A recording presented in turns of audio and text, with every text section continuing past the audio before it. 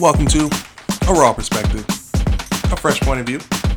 I'm your host, Richard Anthony Wallace. All right, happy Father's Day. Happy Juneteenth.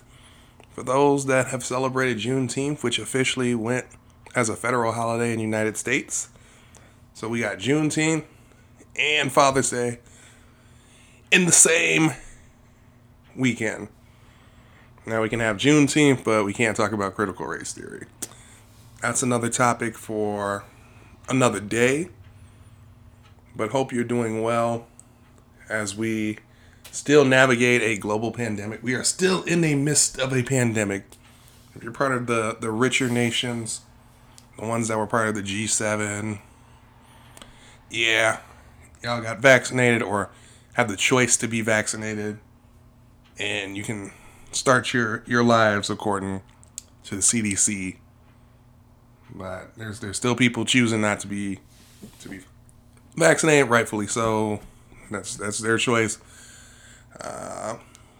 But let's not kill people over following rules and regulations, especially what happened down in Georgia, where a store clerk was unfortunately killed because she asked an individual to put on a mask, which was the policy of the store, and senseless violence caused that person not to exist on this planet anymore. And that's very sad, very disheartening. So if you aren't going to follow rules and regulations, then just stay in your own corner. But yeah, that's something that shouldn't have happened. So that really bummed me out this week. And it's a lot of things that are laying heavy on my mind, particularly with Father's Day coming around the corner, and this will be going on. Man, I mean, my father passed 2018. So 19, 20. So this would be year 3. Yeah, year 3 of Father's Day. So another milestone. 3 years without going anywhere for Father's Day. Usually it would go to church. Then you go to church, and then we would go to Outback Steakhouse. If you've listened to my previous podcasts about my father, it's always been stories that have been told. And it's also interesting that when any topic that is pertaining to my father, it's usually my most listened to podcasts, which I found very interesting. I don't know if it's individuals resonating with me about my love for my father, or hearing my pain and empathizing with that. It's because he's the reason why this podcast started. Who knows? But I always found that interesting, that through the analytics, because I know who's listening, who's not listening to the podcast, and it's always during anything pertaining to my father or the anniversary of his passing. Those are always the highest, most liked, most watched videos. So I found that interesting as I progressed through. But Father's Day is coming up, and Father's Day is here.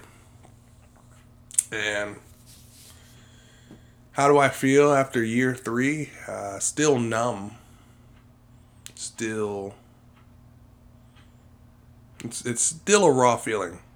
No pun intended with the podcast, but it is a fresh feeling that a pillar of your 28 years of existence is still gone. And it sucks, man. It really, really sucks. And that's how I would describe it. Those that have lost a parent or have lost 2 parents, they can definitely empathize with how they're feeling.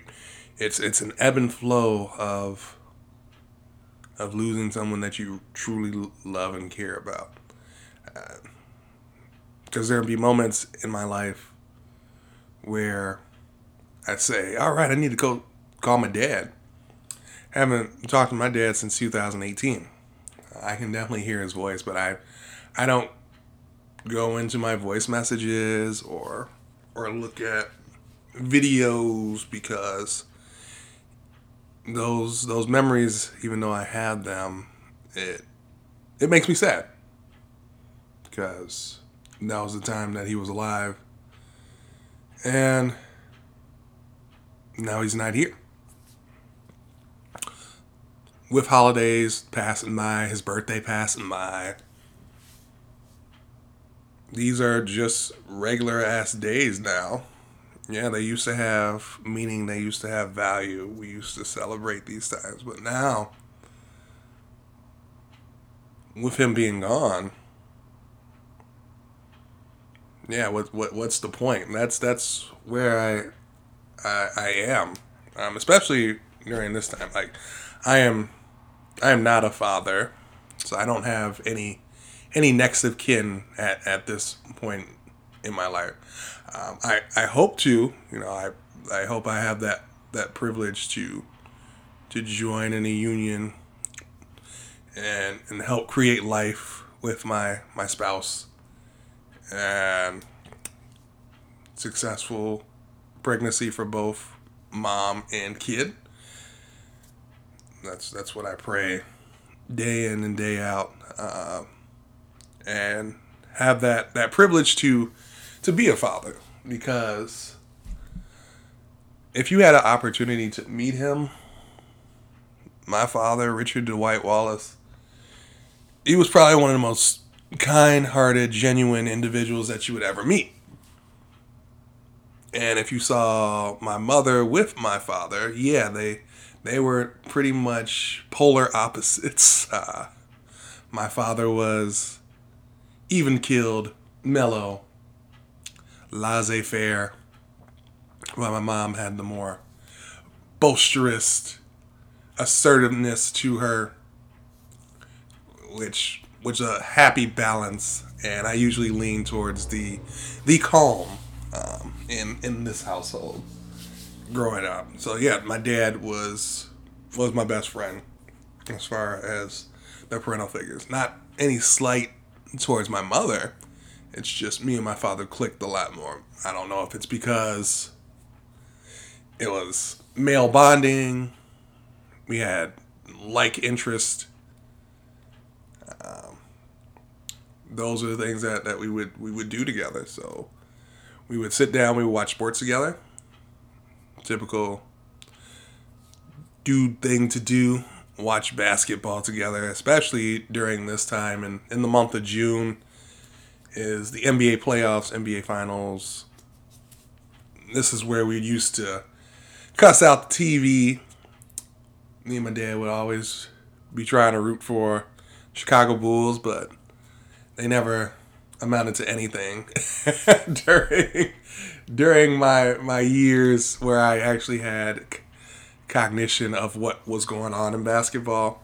Sure, I was a child back when the Bulls were winning, 6 championships, three-peat, double repeat. That, yeah, past 1998, I'm like, oh, I finally understand basketball, and got me into basketball camps. Dad signed me up for those, and then he was cheering me on. I wasn't the fastest or the best, but he was definitely there to support me, and I miss those times because I'm gonna take you back to when I was playing basketball,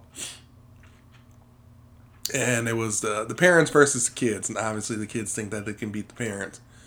Me being 8-9 years old, thinking that I can beat my dad in basketball. Obviously, they're letting us win when you think about it, but just giving you that sheer confidence of having the adults letting us win, and then they would turn it on like a minute and a half before the quarter ends, and then they would just like dominate. They would just throw the ball over our heads because they're clearly 6 feet tall and we're like 4 feet tall. And my dad hit a half court shot. I thought that was the most amazing thing in the world. It was those things that just made me emulate. Like, man, my dad was really the coolest. And now I don't have that opportunity to like actually physically, dap him up. And it sucks. It's sad. It's really sad. Like, one of the things that I always wanted to like try with my father was before I joined the fraternity that I'm in with him was like, oh, what's y'all's secret handshake? Especially when I was younger. And he's like, I'm not telling you that. And I would always try and figure it out. So you got to earn this. You got to earn this. So time would go on, and I finally got the opportunity to earn it. And he was there during my crossing to the fraternity that I'm a part of, which is Alpha Alpha Fraternity Incorporated. He was there. He saw me cross, and that was probably one of the proudest moments that I saw of him. I've never seen this man like cry, pure joy, pure happiness. Well, I did, but yeah, he was so proud, and I finally got to do that. The handshake that we do. That's still a secret that I'm not telling y'all. But I finally got the opportunity and privilege to finally learn how to do that. That was a cool moment with my dad being there. He flew from Chicago to Kansas City. I would pick him up, and yeah, he was there for all of it. And I'm really grateful that he was there during my initiation process.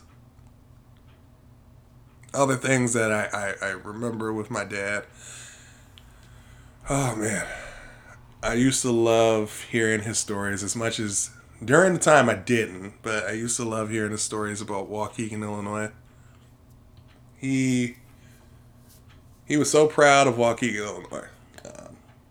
That's where he grew up. It's literally near the border of Wisconsin. And he would always talk about, this is where I first lived on Judge. I used to live up in the attic. This is the pool that I almost drowned in, and so helped me. I walked this white girl to school, and back then that wasn't cool to do, but I was a trailblazer and walked the white girl to school. I was bold, is what he used to say. Stories like that. He would tell me about how he used to wake up at 5 in the morning working blacktop and landscape. Since my grandfather was in the landscape and asphalt business, self-made millionaire, and Dad was like, man, I can't do this for the rest of my life. My dad was very skinny, but super strong. If you look at photos of my dad in his younger years, I'm like, wow. Man. But yeah, he was really, really, really skinny guy with a big old afro. But people always compare him and me the same because we look exactly alike during the time. The only thing that was different is he couldn't grow a beard and I can grow a beard. But if you look at pictures of my father and pictures of me, I'm just a bigger version of my dad. But we look exactly the same. So he could not go on the Maury show and not claim that I was not his kid. Hell, we sound exactly the same. So the voice that you listen to right now is the voice that I picked up from my father. Hell, my brother Kyle calls me saying, man, I just want to hear your voice because it sounds like Dad. And I never thought that would resonate, but I'm like, my voice is my voice, but if it sounds like my dad's, that's cool. And he was truly a father figure. I mean, even though that me and Kyle didn't live in the same household growing up, he would still do things for Kyle. I know he would try and go pick him up. I know there was different challenges between Kyle's mother and my dad, but my dad tried to make it work to the best of his ability. He only can do what he could do, and I admire and commemorate him for trying. And I think my brother Kyle knows that my dad tried, and I'm glad that my brother had an opportunity to meet up with my dad before he passed. I know they went to the Cheesecake Factory, and I know from the longest time, I think that's still his Facebook profile pic, of my dad and him. And just looking at the joy on their face, despite what had transpired through life, my dad had the opportunity to meet with his son Kyle. He had an opportunity to meet with everybody, and I think that's the beautiful thing about this story is he got to meet everybody. I think the only thing that's gonna pain me as I continue and I'm hoping for a long prosperous life, like, you know, hopefully be able to live in another country, hopefully able to get married, hopefully help bring children into the world, to grow old. You know, these are the things that I want to do that my dad was trying to do, but life took him short. Like my goal is to live past 61 exponentially. I would like to flip that 61 to like 91, and if I'm feeling good at 91, keep this party going as long as I can. I know that takes genetics, takes environment. You only can do so much for that, but when it's your time, it's your time. But I feel like I got a whole bunch of life left in me. A whole bunch of life. And I want to make sure that I'm doing things. Like, it's going to pain me when I do. You know, getting married, he's not going to be there in the aisle. It's like, well, shit, my dad's not here to watch me on a great day.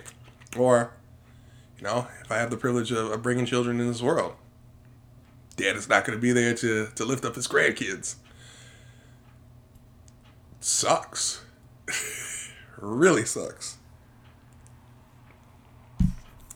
Those are the things that will pain me. But they say time heals all. And I'm hoping that time does heal all. And grief therapy has been amazing. It's helped me navigate my feelings about losing my father. Even my therapist lost his father, being able to resonate with that as time goes by, navigating challenges of working with my mother, especially who's still grieving, and that's always a challenge as well. But I think it's been helpful. If you have the privilege to go to therapy and have the means to do so, do it. It's a nice venting tool. It definitely helps. I want to leave on a positive note because my dad wanted to always leave an impression of a positive note. And the words that still stand by me is to live life. And that's what I'm going to continue to do. And what that means is just live the life that you have to the best of your ability. No matter what roadblocks, circumstances take place in your life, you got to continue to live life. If you realize that everything in this life is temporary, everybody is going to meet their end. the end of this life. We don't know what happens afterwards. You got a whole bunch of theories, whether you believe like the religious aspect of the afterlife or you just go into blackness. We don't know. No one's ever came back to tell us. Be nice, but no one's ever came back to tell us. It might be the best thing that's ever happened to us. You never know. But I'm not trying to find out or rush my life away, because life and death is truly in the power of the tongue. So I say this in the way I want to live a long, prosperous, productive life with as little stress, little anxiety, little worries as possible. And those surrounded by me also have long, prosperous, productive lives. That's what I keep saying. So I'm going to continue to live life. If you do have fathers in your life or father figures, show them some love and support, because they really, really hold it down. Even if you don't have a great relationship with the fatherly figure. I mean, it's your choice if you want to bridge that gap. I know it takes two to tango. But if you're really wanting to like bridge that gap, have some closure or something, or if they're still around, reach out to them. But I hope as I progress through life and I just see a great life for me. I know it's going to take some hard work to get to the life that I want. However, I do see a great life for me and my family, the lady in my life, everything. We gonna enjoy what this world has for us. I guarantee it. So until next time, my name is Richard Anthony Wallace. This is A Raw Perspective. Peace.